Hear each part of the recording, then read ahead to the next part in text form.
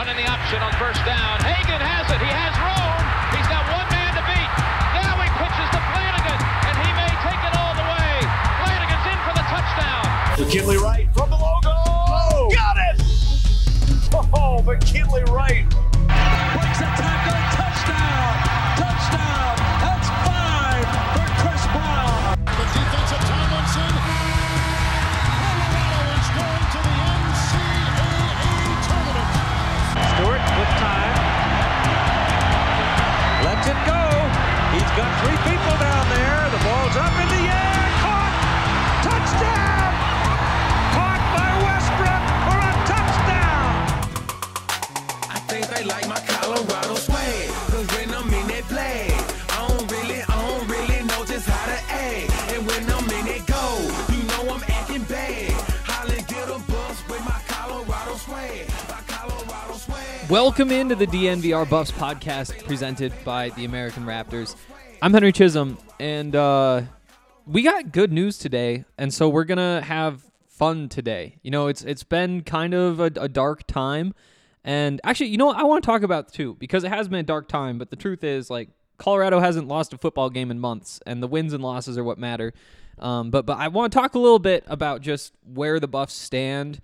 I want to talk about Tommy Brown, the new offensive lineman coming in from Alabama.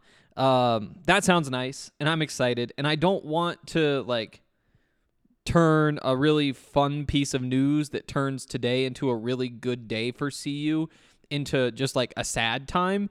But you know, it is worth remembering the transfers the Buffs picked up last year. You know, it sounds really nice to say, oh, offensive lineman from Ohio State, linebacker from Notre Dame, linebacker from Oklahoma, offensive lineman from Iowa. The truth is they didn't get much production. So we're gonna talk about Tommy Brown and be excited as we should be, because he does seem like he should be a pretty good football player.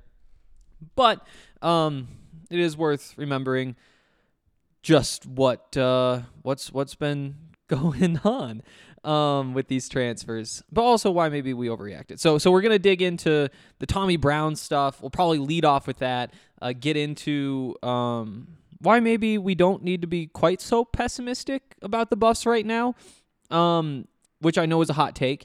And then we're going to close things out with some fun. You know, since this big run of transfers happened, we haven't had a chance to just go through and build a depth chart. And that's one of the most fun things we can do in the offseason. And that's why you try to put it off as long as you can. But now that we have one more piece on the offensive line, I think that we can dig in. You know, we've touched on some of these positions specifically as there have been changes. But we haven't gone through and done the whole thing as just one topic, one project. So I earlier today went through, put all of the players on the Buffs roster currently in order, and basically built a depth chart at every position. And we're gonna close things out with that, which should be a lot of fun. You know, there's a lot of guys I'm excited to see, and yeah. So there's the plan for today. Also, one more quick note. Boy, do I hate this 5:30 tip-off. Colorado plays USC. We talked. If you want to hear about that, I should say this too. If you're listening in this small window between when I'm recording this podcast and this game tipping off at 5:30, go back and listen to yesterday's, because we talked about the game a little bit more so in the second half of that podcast. But yeah, so I mean that was Wednesday night. Talk about the game Thursday night. So today for the Thursday show, we're going to skip the basketball talk because there's really nothing new to say until after the game. Tomorrow, Friday, we'll talk about everything that happens in the game tonight, and we'll talk about the UCLA game that'll be next up. And then at some point over the weekend, there might even be a live post-game show for this UCLA game. We're still working through the details there, but that could be on the way. But yeah, these 5:30 games... You know, it's weird. The people who work at DNVR who, like, you know, they cover the Nuggets, for example. Well, they build their whole life around the Nuggets basketball games. And that's when they work, is like a couple hours after that, and it turns out to be late nights, and they have the day free, whatever. Guys who cover the Broncos, there's, you know, Sundays are busy. They have practice typically in the morning to maybe early afternoon during the week, during the season.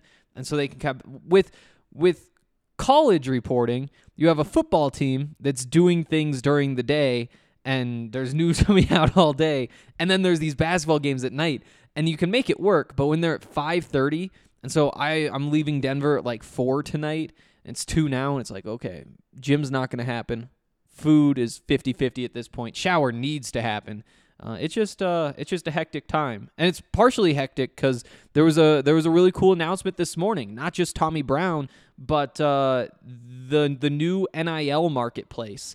So we're gonna talk more about that tomorrow as well. But just real quick, the key notes here, because it is really important news. The Buffs just announced that they have a marketplace for businesses, for individuals, for whatever, to sign up in this online portal and basically be put in touch with athletes.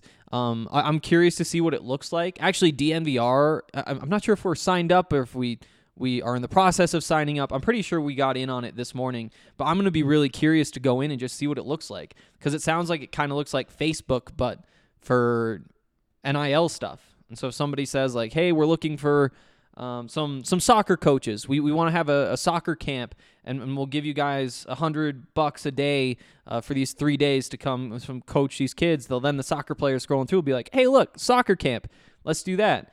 And so you can do that.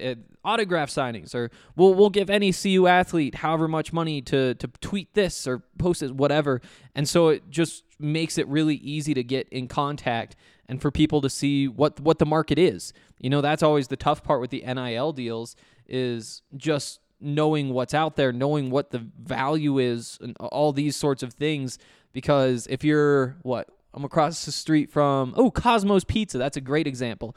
If you're Cosmos Pizza and you're like, we want to do an NIL deal, it's tough to know where to start, right? Like, obviously, you go on Twitter, you find some athlete that you want to work with on Twitter, you send them a DM and say like, hey, here's my email, here's my phone number.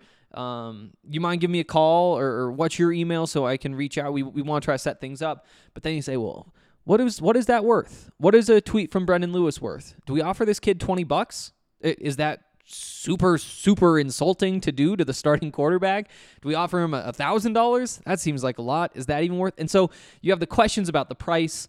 You have to find ways to get in contact with these people who don't have agents, and most of them have never gone through a process like this before. And so it's a lot of people trying to feel things out separately and in private channels. And you know what Cosmos learns going through that process isn't passed along to the other businesses. You know, that the other businesses don't say, oh, so Cosmos was worth $200 for the tweet from the starting quarterback. That's good to know. Now we can go to this receiver and kind of like tweak the numbers from, now that this is kind of public, now that this is more open-ended and that student athletes can see what's out there, the other businesses can see what's out there, they can figure out how to get in touch. I'm excited about it. And I think it opens some doors. And, you know, this is only the first step. You got to see how it works out. But I can tell you that DNVR is excited. And, you know, we haven't talked much about it. Wow, we are going to go so long today. There's no way I'm getting to the gym. We're this deep in, haven't touched on Tommy Brown yet. But the point is, at DNVR, we like to do NIL stuff for a bunch of reasons. First of all, if we can sell however many Nate Landman shirts we sell, and he gets half the money and we get half the money, that just makes good business sense for both of us, right? And on top of that, we get Nate out there promoting our stuff, so this podcast is noticed by more people. More people are clicking on the articles, following on Twitter, tuning into the YouTube stuff, all that stuff, which means more money for us on the back end as well. So there's the business aspect, of course, but then there's also other things like we want to help Nate out. Like student athletes in Boulder, student athletes in general, like they deserve to be able to profit off this stuff. And if DNVR can help and support the student athletes who are doing these things, we feel good about doing that.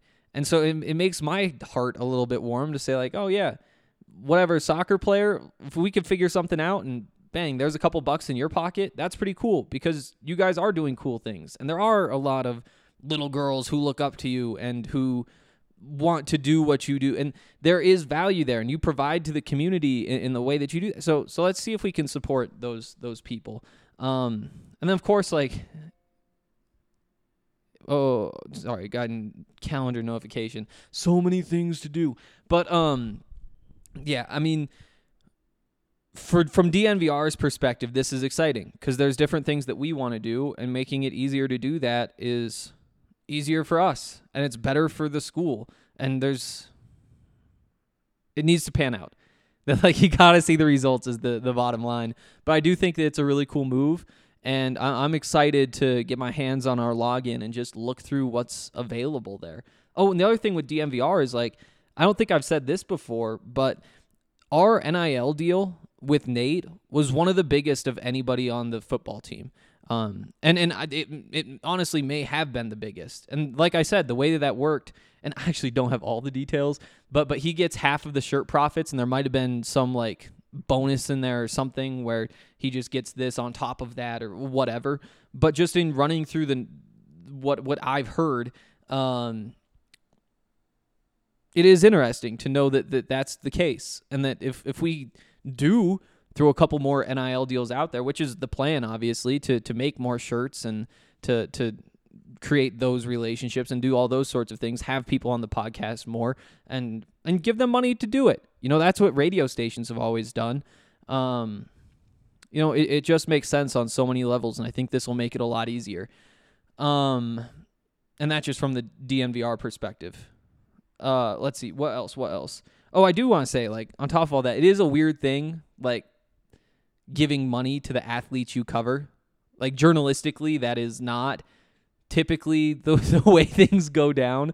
In fact, like, you know, if you work for the New York Times or Washington Post, or basically any newspaper or any of the big TV, not any of the big TV networks. Let's not get into TV news. There's a bunch that's happening there. But with newspapers, they typically have rules like, we just don't pay for interviews. That's a conflict of interest. We also, like, we're not going to let you take us out for lunch. We're not going to take you out for lunch unless it's very weird circumstances.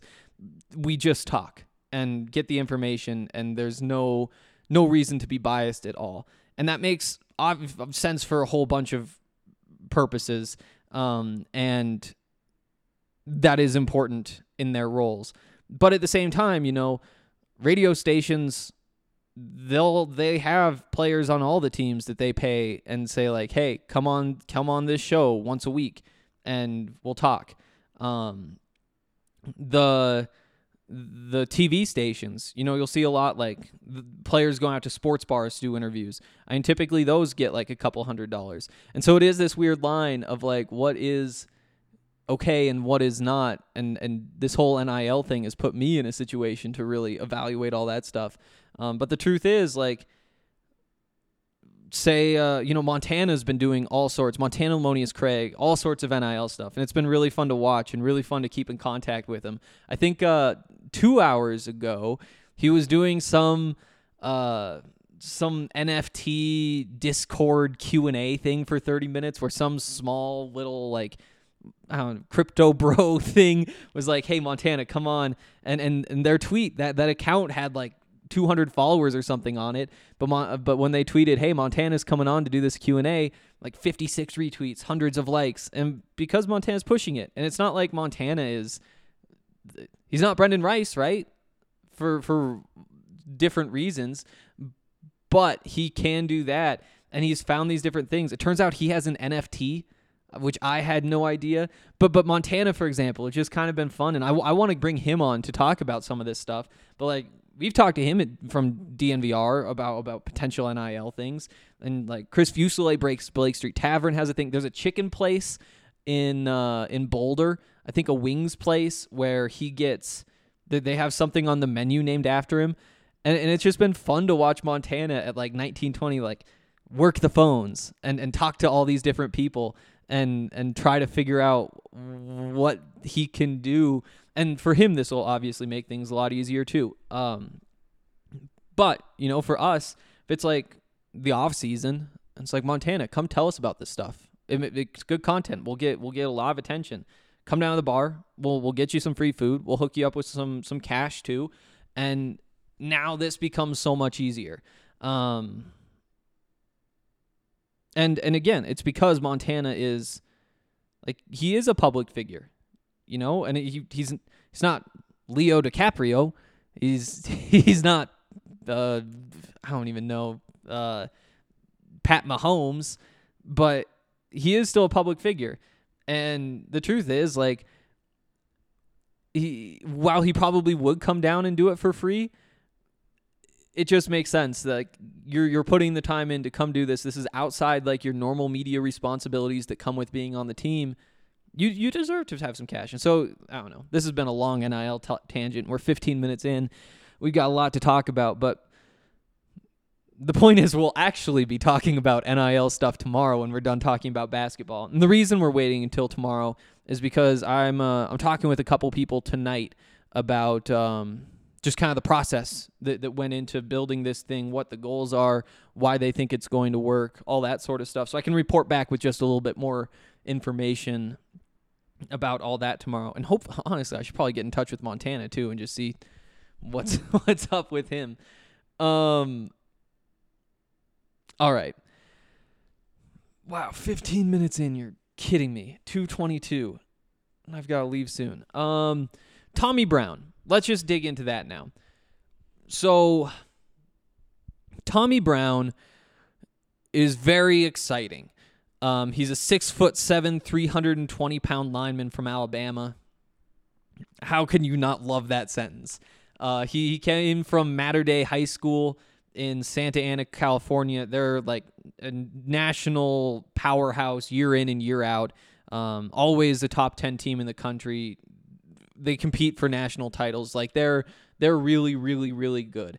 So the pedigree of Mater Dei to Alabama, pretty much unbeatable. When he was a recruit, he was the number 4 guard in the country. That was the 2018 class. I think he wound up being around 150 overall, and like 16 or 19 or something like that in California. Those numbers all come from 24/7 Sports as always. Great prospect, the size, the history, all that kind of stuff.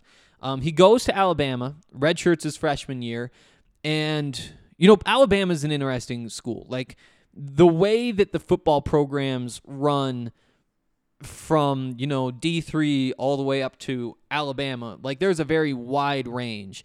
And the way that Alabama works, along with like maybe Ohio State, and I don't even know I put Georgia in that category, but it's you basically redshirt your freshman year or don't play much, unless you're just a freak. Like, if you're really tearing it up during camp, then it's like, okay, I guess we gotta put him on the field. It's in that second year where you kind of get your opportunity. And when you get that opportunity, it's like, okay, does this kid pop? Is he going to be one of the best players in the country at his position? And is he going to give us a reason to play him and make us say we cannot let him ride the bench?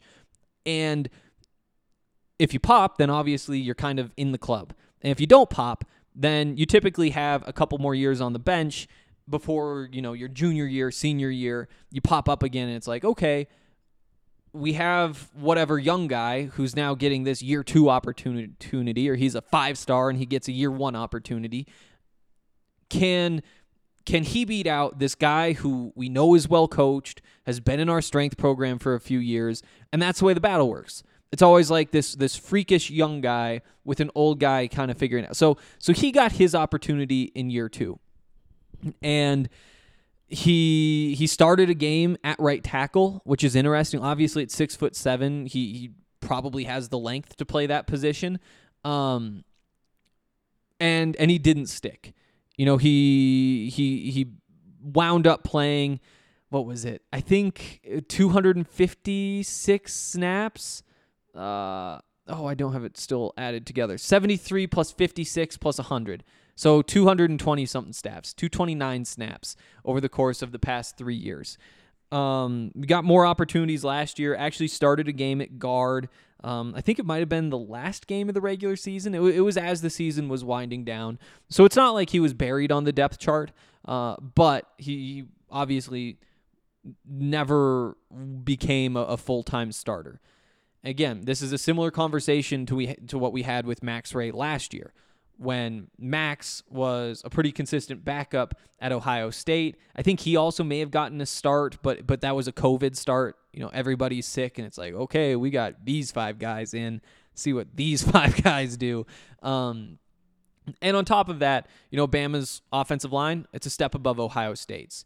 The same time, though, coming off of what we just saw from Max Ray, which was that he really did struggle in the times that he was healthy on the field, that has to give you some pause, right?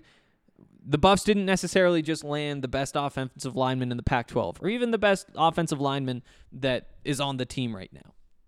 And I think that it's important to remember the transfers last year. Robert Barnes made a couple plays as a sub linebacker. I think we thought, and from the way that CU was kind of pushing him, kind of marketing him, I think CU probably thought that this was going to be one of the impact players on the defense, a starter on this defense. And he didn't start. He subbed in. He did some good things. He showed a couple of weaknesses, and he's back for one more year. And so we'll see what Robert Barnes can do in his final season.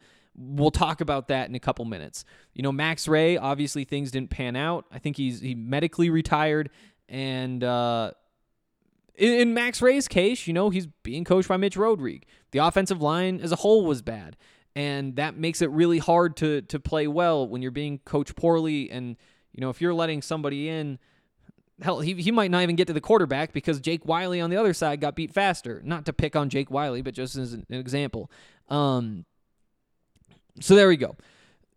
I guess we can throw more names out there. JT Shrout could have kind of changed the way that we saw this transfer class if he'd come in and been a competent starting quarterback. You have Noah Fensky, who's more of a younger guy, who we'll talk about more when we talk about the offensive lineman coming in from Iowa. Jack Lamb also has a couple years of eligibility left, and so maybe expecting big things out of him was a stretch.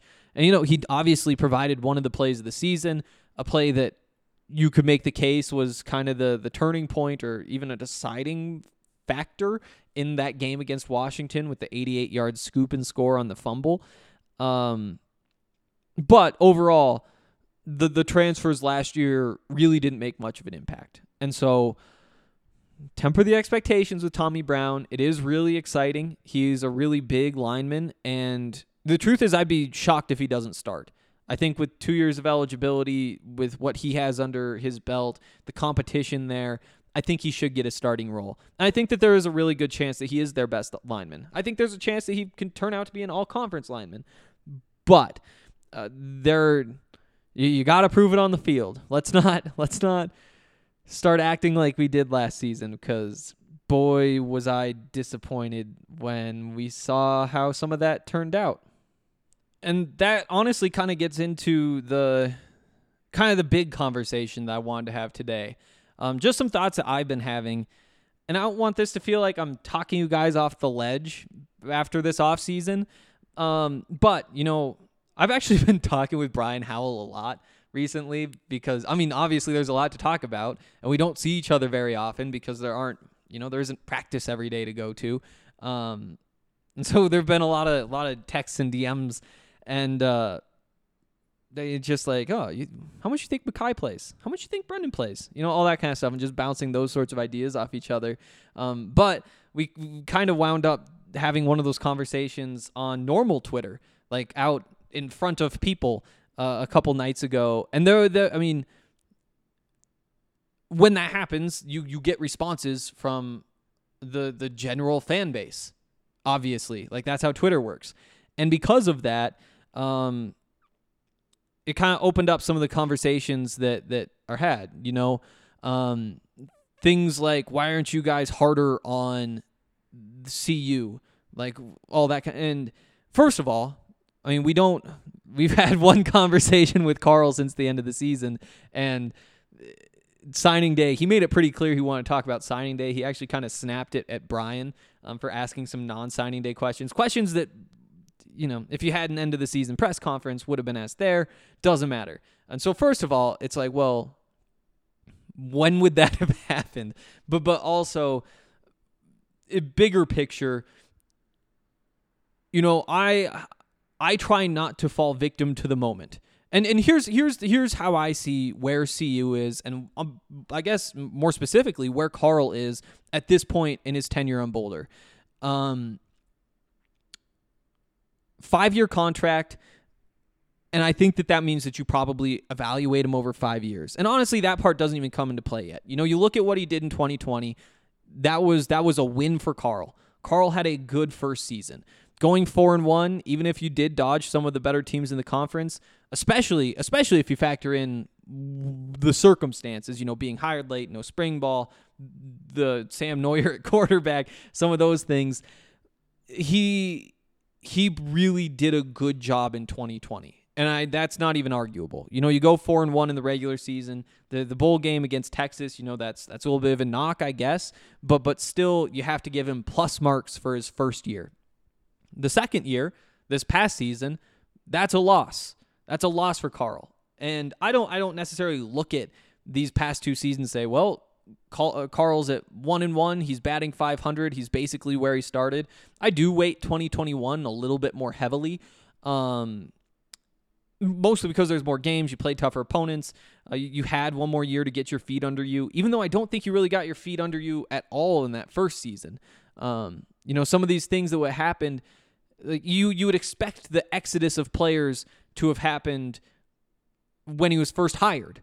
But because that was so late, it didn't happen. The pandemic didn't happen. And so this turnover, which is usually what causes a coach to really sink early on and then build up from there, you know, that low point typically comes in year 1, everything was just skewed. And so I do look at it and say, like, 8-10 record at Colorado, that's basically where you grade him to this point, I think.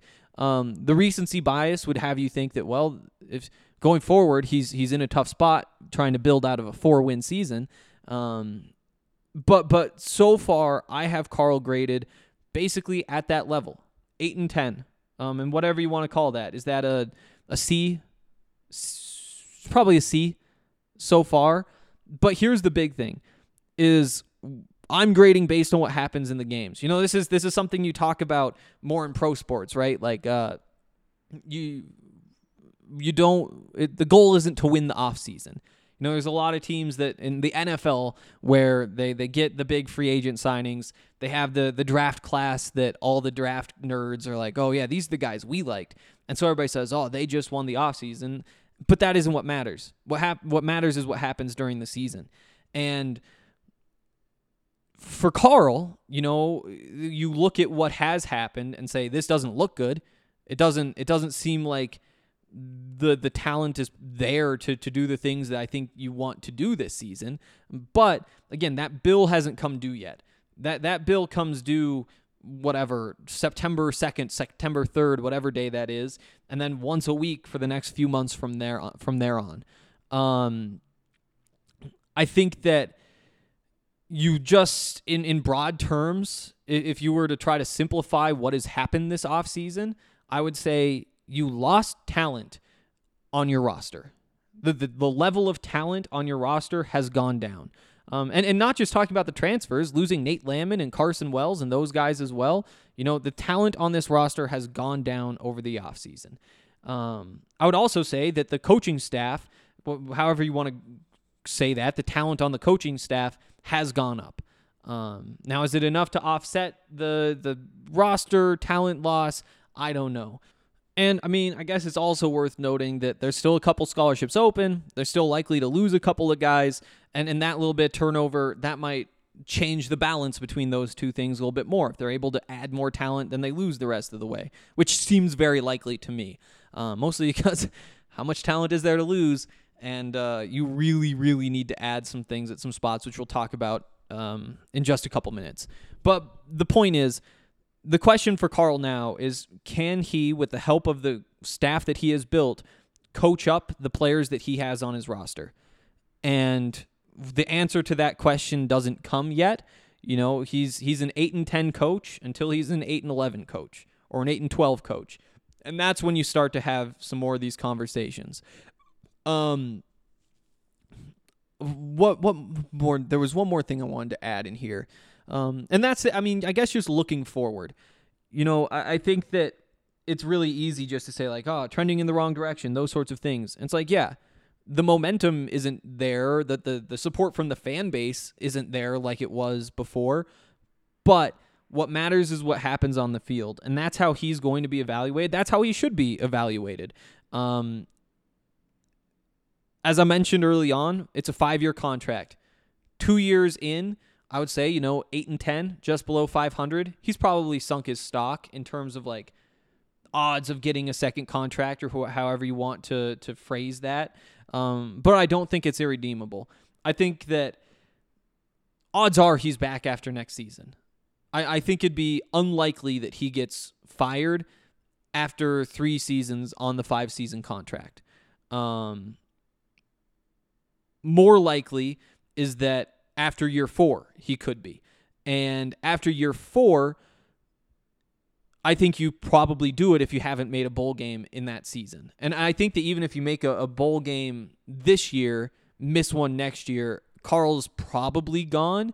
But I do think that if you make that bowl game in 2023, Carl gets to coach in year 5 of his contract. That brings up other problems, like coaching in the final year of a contract is generally things that people don't want to do on the coach's side or the administration side either. But I do think that that's probably where the standard is right now, just knowing what we know. And it kind of sucks to be sitting here and saying, like, I do expect them to struggle in 2022. But, the question is, can you keep that to 4 games, 5 games that you win? Because once you get down to the 2 games, 3 games, that's where I do think that Carl could be on his way out if he doesn't get to that point. But again, my big thing is we grade what has happened on the field, and that is, at the end of the day, all that matters. Are you winning games or not? Or if you want to go lock yourself in your office and not talk to anybody and whatever, and that is just fine. If you want to be outgoing and all over, if you want to pick your nose all day and let the coaches do all of the coaching, or if you want to take total control and be an egomaniac, micromanager, whatever any coach wants to do, it's all just fine as long as you win.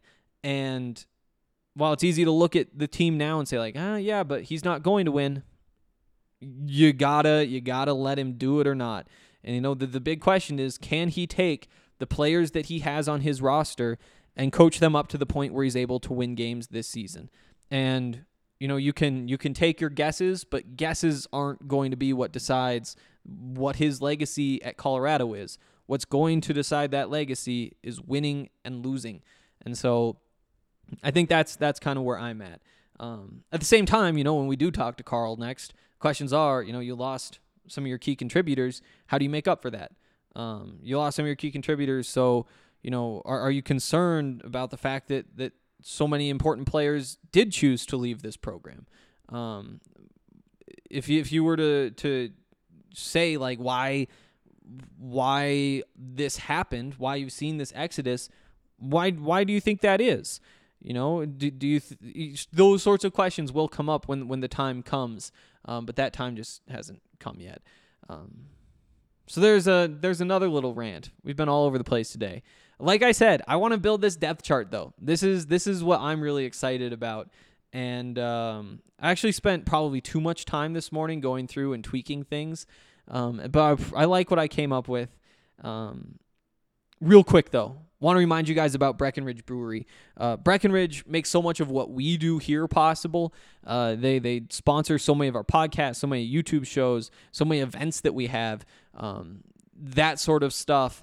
And at the same time, they do the same things for the University of Colorado and their sports up there, for the Nuggets and the Avs and the Broncos. They really are a big part of the sports community around town, and that's why we linked up with them. That's why this relationship, it's probably been like 3 years that they've been one of our biggest partners. And because of that, we like to support them. We appreciate when you support them. They're actually supporting the National Parks Conservation Association. 1% of all of their profits are going to that group, the National Parks Conservation Association, to help with all the things that Coloradoans typically really care about. Actually, is it Coloradans? I'll figure that out later. But we love our parks, the forest fires, those sorts of things that happen. This is the group that kind of helps make sure that the national parks can come back from stuff like that, and that they aren't understaffed when problems hit. So buy some beer, whether you're at the bar, whether you're at the grocery store, liquor store. Check out the Breckenridge stuff. I love the Strawberry Sky. The seltzers are incredible. Can't go wrong. Get on it. And also, as we count down to Super Bowl 56, DraftKings Sportsbook, America's top-rated sportsbook app and an official sports betting partner of the NFL, has an awesome promotion. They're giving you 56-1 odds on any playoff game this weekend. The way that works is you bet $5 on any team to win their game, and you'll get $280 in free bets if your team wins. It's an incredible deal. It's only for new users. But again, like if you're a new user trying to get into sports betting, or even if you're not, if you just want to say like, hey, I want to see if I can hit the jackpot and get out, this is the way to do it because it costs you $5 and then you get $280 in free bets. The way those free bets work, I'm actually not sure what they are split into. They're typically split into like $20 increments or $30 increments, so something like that. And you can't just pull out the $280, but you don't have to like play it through 20 times or anything. So you just take like the first $20 free bet. Say you have, why am I doing math again? 14 $20 free bets might be how they break it up.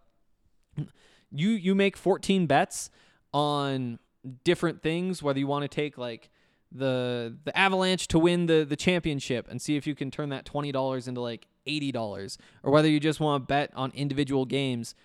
Use up all those free bets, cash out whatever you earn on it, and then boom, you can retire right there if you want. Or if you actually enjoy it or want to become a sports bettor, join all the rest of us, then you can use that money as just like the starting point in your account, and you don't have to worry about it. Because again, it's $5 to get that jump for your account. It's a great deal. You just got to pick one winner, and you can turn $5 into $280 in free bets. Only at DraftKings Sportsbook, an official sports betting partner of the NFL. Must be 21 or older, Colorado only, new customers only. Restrictions apply. See DraftKings.com/sportsbook for details. Gambling problem? Call 1-800-522-4700. Okay.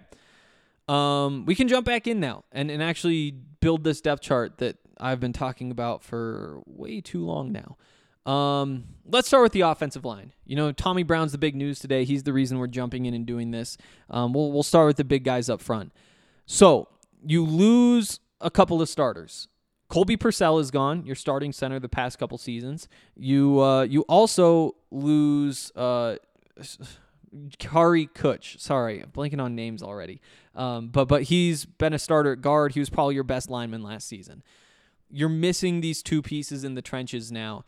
And I think that first of all, you expect Tommy Brown to fill one. He's probably taking a guard spot. So I'm actually going to go in a different. I'm going to say Frank Phillip is a starter. You know, he's been one of your best tackles. There's some hype, but he dealt with some injuries last year. Got off to a slow start. Was kind of thrown into the fire when he wasn't. I mean, he hadn't been worked into game shape to that point. He's got. Is he 1 year of eligibility left? I think 1 year of eligibility left. And I do think that he holds down a tackle spot. And I think that he's probably one of the pieces you feel most confident about. Part of the reason I feel that way is that there isn't a lot of competition at tackle. So you have Frank Phillip, you have Jake Wiley, who started at left tackle for most of last season. Jake Wiley was a freshman. I think you expect him to get better this time around. I think that as of right now, you kind of pencil him in as a starter. There isn't a lot of competition, like I said. Jared Christian Lichtenhan is the one guy that you really look to and say, like, okay, he could compete. You'll remember he's the guy he's 6'10". They call him the tank. But Carl has been very clear that he is going to be a project, and I would expect him to take another season before he's ready and then potentially step into Frank Phillip's job. Even though Jake Wiley struggled at points, he was a freshman, and it was a poorly coached line. You now have Kyle Devan in there, who I'm really excited about. And landing Tommy Brown is a great reason to get excited about him. Obviously, if Tommy Brown is signing off, hey, there's a big plus in that book. In terms of other competition, I mean, like, you look at Travis Gray, who's a true freshman, and say, like, at some point he's going to be a starting tackle for this team, like, coming out of high school, leaving early. He's like 6'6", 300 right now. it's probably too soon. You just don't see true freshmen play on, honestly, anywhere very often, but on the offensive line in particular. So yeah, Carter Edwards, I guess there's another tackle in this class as well. Same thing. I mean, the odds of those guys beating out Jake Wiley, Frank Phillip, they seem slim. When you look to the inside, I think Casey Roddick stands out. I think that he's been one of the better offensive linemen recently. He rotated in at guard last year as part of that weird rotation that was going on. I think he gets one of the starting jobs. I think that Tommy Brown probably gets the other. And I think that they've had, honestly, center has kind of been their strength.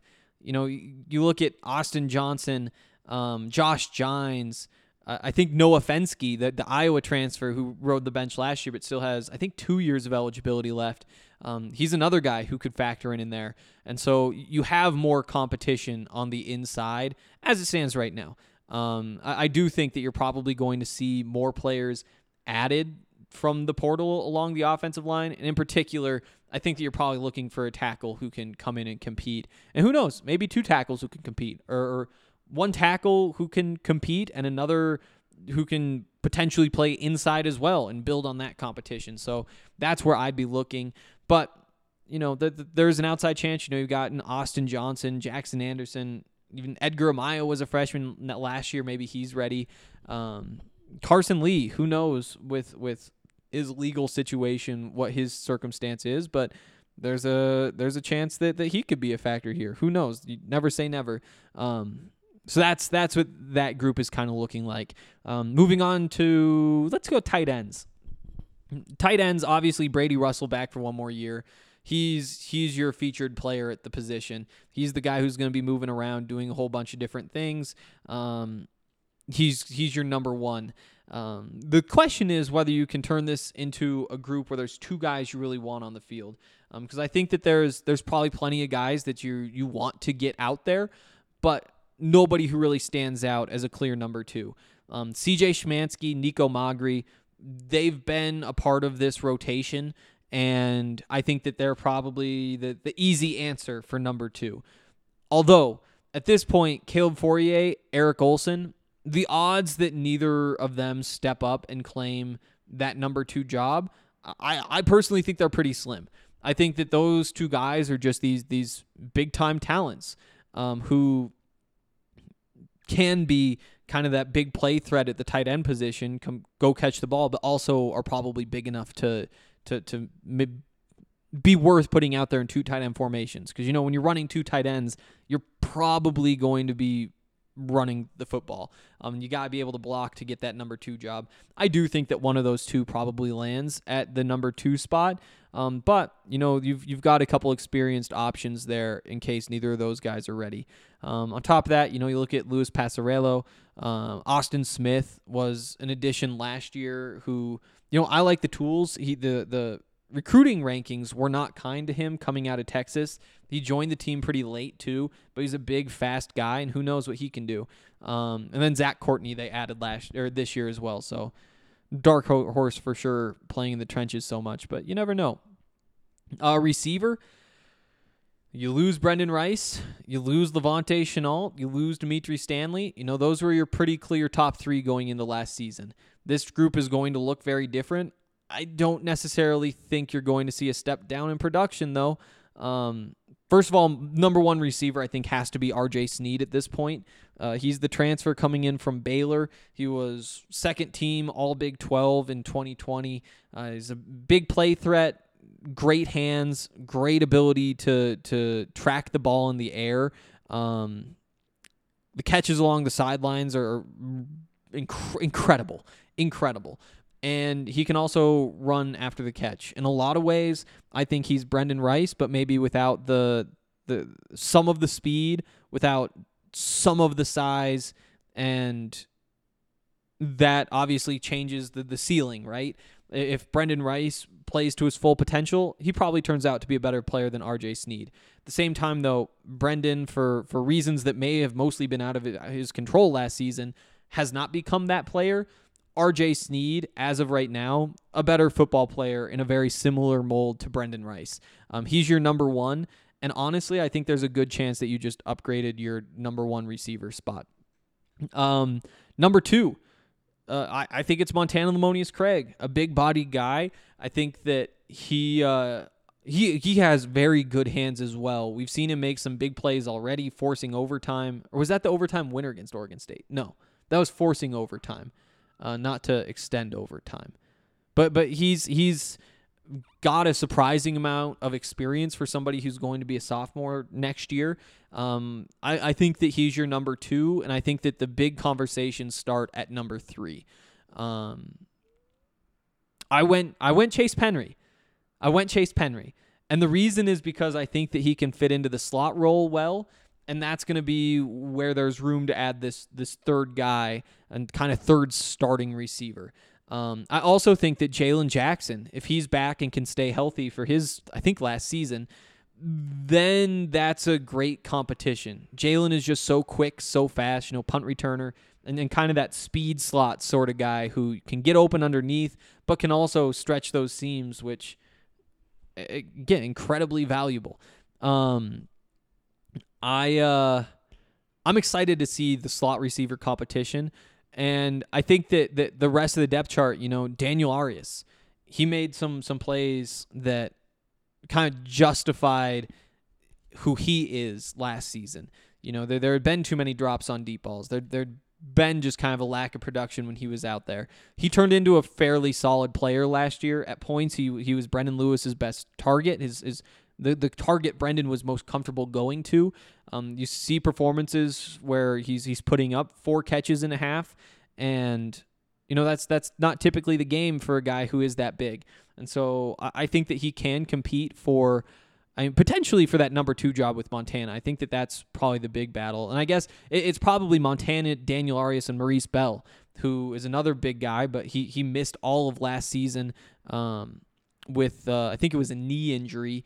And now he's going to be back, and he's probably the fastest of the 3. That's a tough, though, and I think that it's going to be those guys competing. Right now I have Montana winning that job, though. The way that this team has rotated receivers in the past, I think that you probably see all these guys we've talked about get in. I'll also throw Ty Robinson out there. He made a couple plays. The freshmen, Jordan Tyson, Grant Page, Chase Sowell. I don't know if it's Sowell or Sowell yet, but maybe one of them pops as well. We saw the true freshman last year, Penry and Ty Robinson, play quite a bit. But as it stands right now, I've got this depth chart: R.J. Sneed, Montana Lemonious Craig, Chase Penry, Maurice Bell, Daniel Arias, Jalen Jackson, Ty Robinson, and then the freshman. So that's where I'm at. It's going to be big competition, though. And I mean, if you're in this top 6, you're probably rotating in. At running back, this can be a quick conversation. You're number 1. You have one proven back on the roster. That's Alex Fontenot. He's your guy this year. That's what it looks like. Your number 2, that's Deion Smith. He's going to be a junior this year, 2 years of eligibility left. We've seen him in spurts. Missed all of the 2020 season with a knee injury, but came back last year, looked incredibly fast. I think that this is kind of a thunder and lightning thing. At the same time, I mean, at 6 feet tall, he's a big guy too, and I know he's worked really hard to put on some weight. He's one of the guys I've been excited about for a couple of years now, for those of you who've been listening for that long. But I think that as of right now, that's your 1-2, and they're getting the bulk of the carries. Number 3, you've got Victor Venn, the true freshman coming in out of Georgia. He's an undersized back, but he's another speed threat. And then number 4, you've got Jaylee Stacks, and he's more of your fullback type. And those are your 4 scholarship running backs. So I do expect probably an addition from the portal at this position as well. And I mean, flashing back to the receivers, I don't think that CU would be too upset if they lose one of these guys. You have Sneed. You just got Sneed. Montana seems to have kind of separated himself. Penry you're excited about. But from kind of there down, if Daniel Arias leaves, there's a chance that'll impact the season. I think he's a part of your rotation. Same thing with Maurice Bell, Jalen Jackson. But because you have so many of those veteran guys and you've got some options, it's not the end of the world, and that might be where you see just a little bit more attrition come. At least that's what I would think. At the same time, if you're Maurice Bell, you see the top 3 leave, and you're like, well, maybe coming back from this injury, I can just compete and get a role here. But yeah, moving a scholarship from receiver to running back could make sense. And you almost wonder if one of these receivers, they might try out at running back. I don't know who that would be. Bell, Jalen Jackson, so fast that it could be a fun look. Jordan Tyson, technically an athlete. None of these guys really fit, I don't think. Wrapping up the offense, quarterbacks, the big one. And this is obviously like the big position battle. Right now they've got 6 scholarship quarterbacks on the team. It feels really nice after having 2 last year, 2 healthy after JT Shrout went down with the knee injury. I'm giving the edge to JT Shrout right now. I'll say that. If I had to bet on one of these guys to win, I'm going to bet JT Shrout wins this job. It is really, really close. I think that at the end of it, it's going to come down to being kind of a 2-horse race between JT Shrout and Brendan Lewis. I don't think that's a guarantee, though. You could see one of these other 4 kind of working their way in. Those guys in order. If I had to bet, I'd take Maddox Kopp at the top of the list, the Houston transfer. I think that. I think that him and Drew Carter are on a very similar tier. Obviously, they're in the same class. They have 1 year of experience under their belt. Didn't really see the field much, either of them. And the fact that they brought in Maddox Kopp while also having Drew Carter on the roster, that's why I'm giving the edge to Maddox Kopp. And that's why he's the 3rd most likely to be the quarterback in my book, followed fairly closely by Drew Carter. And then you get down to the freshmen. I do think that Owen McCown is a great dark horse to win, but he's a true freshman. The relationship with the McCowns, is Carl trying to appease them? Is that an old buddy who he's trying to help out? I don't think so. I think obviously Carl's business at this point is to win. He's got a couple years left on his contract, and he needs to go win games. And I don't think that he's going to put the second best quarterback in because he just wants to give that kid a chance to play. At the same time, though, the numbers that Owen was putting up in Texas high school football, they're impressive. Impressive enough to make him the number 3 recruit for Colorado.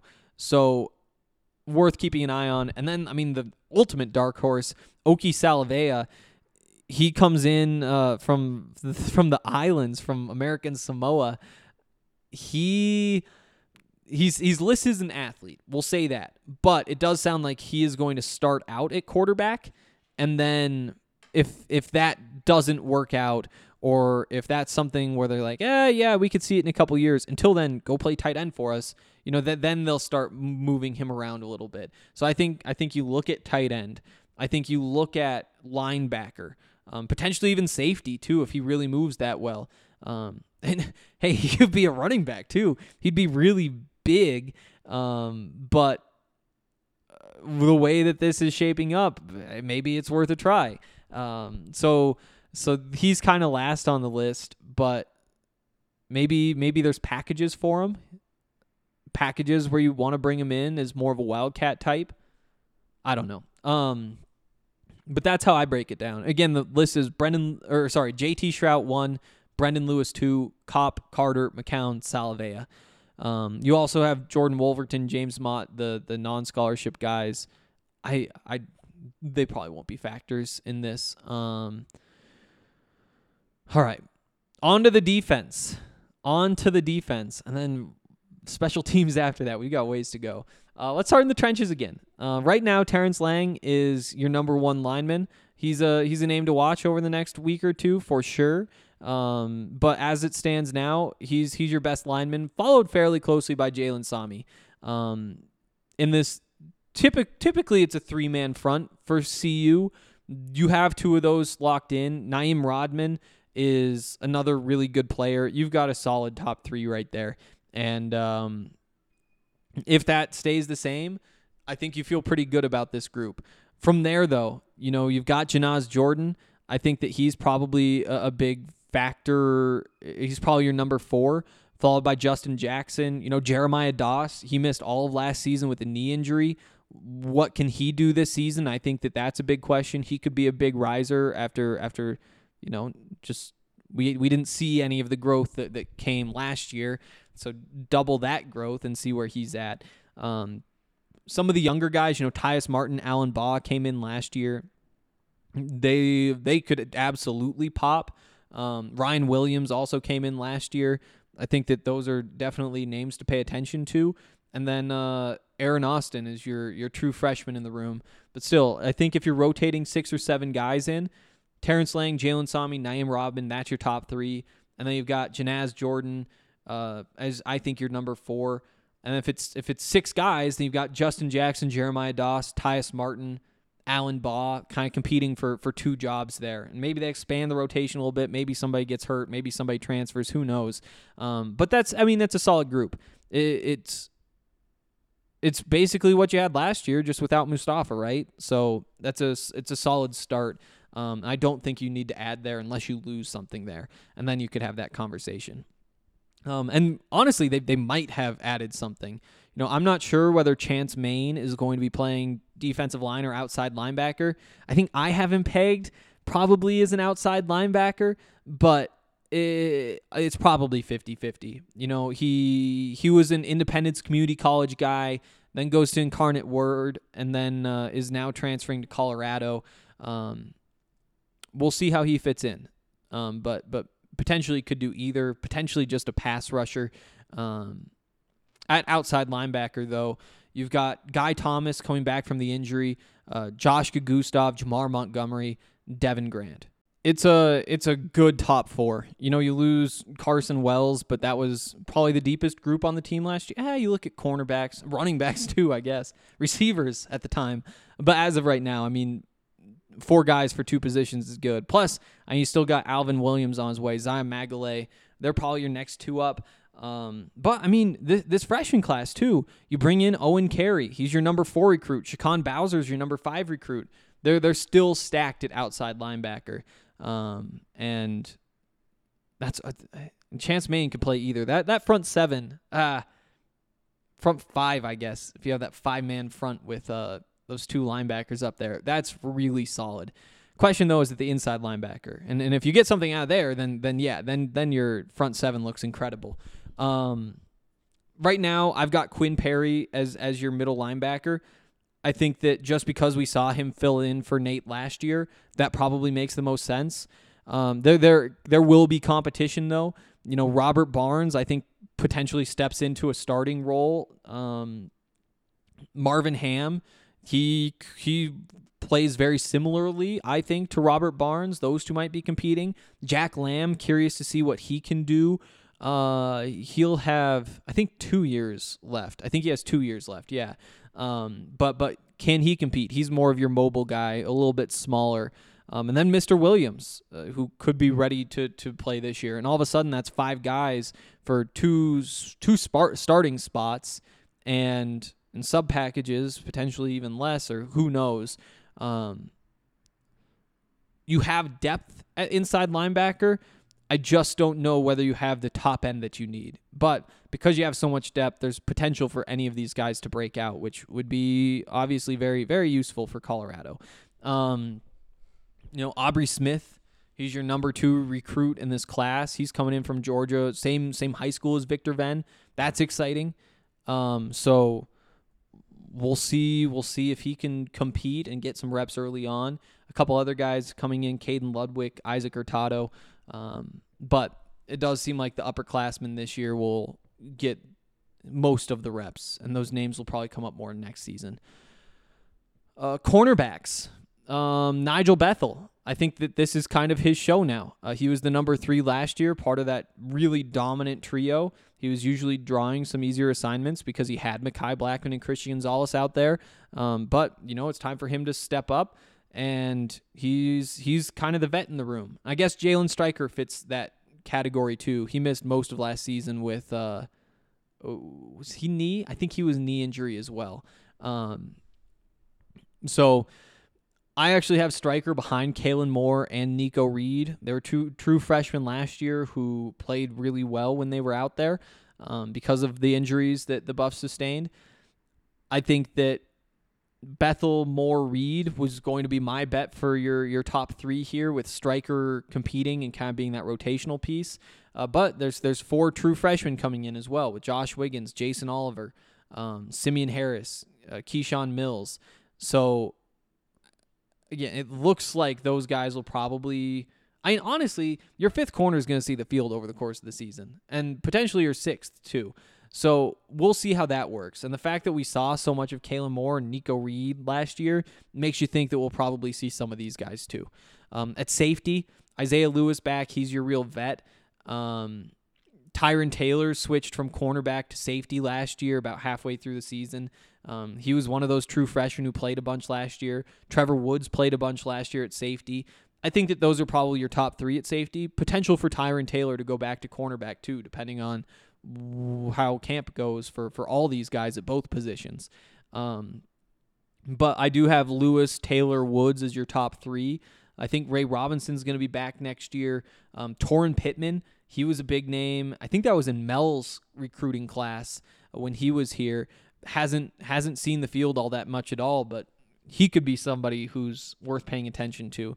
You know, if you wind up in a world where he really breaks out in spring ball, well, then maybe you're looking at it with Ray Robinson, Isaiah Lewis, Trevor Woods as your 3 safeties, and then Tyron Taylor becomes kind of your big corner, and it's Taylor, Nigel Bethel, and the winner of Kalen Moore, Nico Reed. Who knows? Maybe even Jalen Stryker beats those guys out. So the combinations in this secondary are kind of endless just because they cross-train these guys, and you have a few who could play either position.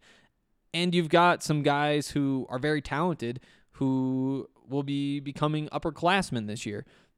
So we'll see. Also worth noting, their top recruit this year, Dylan Dixon, is a safety. So there's another name to watch. Could he beat out Trevor Woods? Could he beat out Tyron Taylor, Isaiah Lewis? It's very possible. Kicker, it's Cole Becker. They've also got Evan Price and Mac Willis in there, but it's Cole Becker. Punter, you've got Ashton Logan. You've got Noah Hubbard. Ashton Logan on scholarship. It's his job now. That's why Josh Watts left, because I think CU made it pretty clear that it's Ashton Logan's turn. So you got Becker at kicker, Logan at punter, a young duo but very talented. Punt returner, I'm going to give it to Jalen Jackson.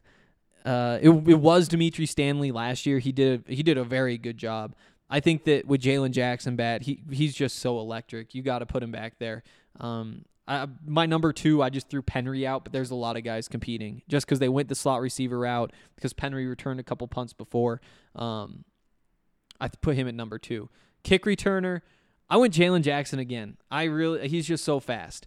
I put Deion Smith number 2, even though, you know, Deion as your number 2 back, you might not want to subject him to playing as a kick returner, because if he gets hurt, then you're really thin.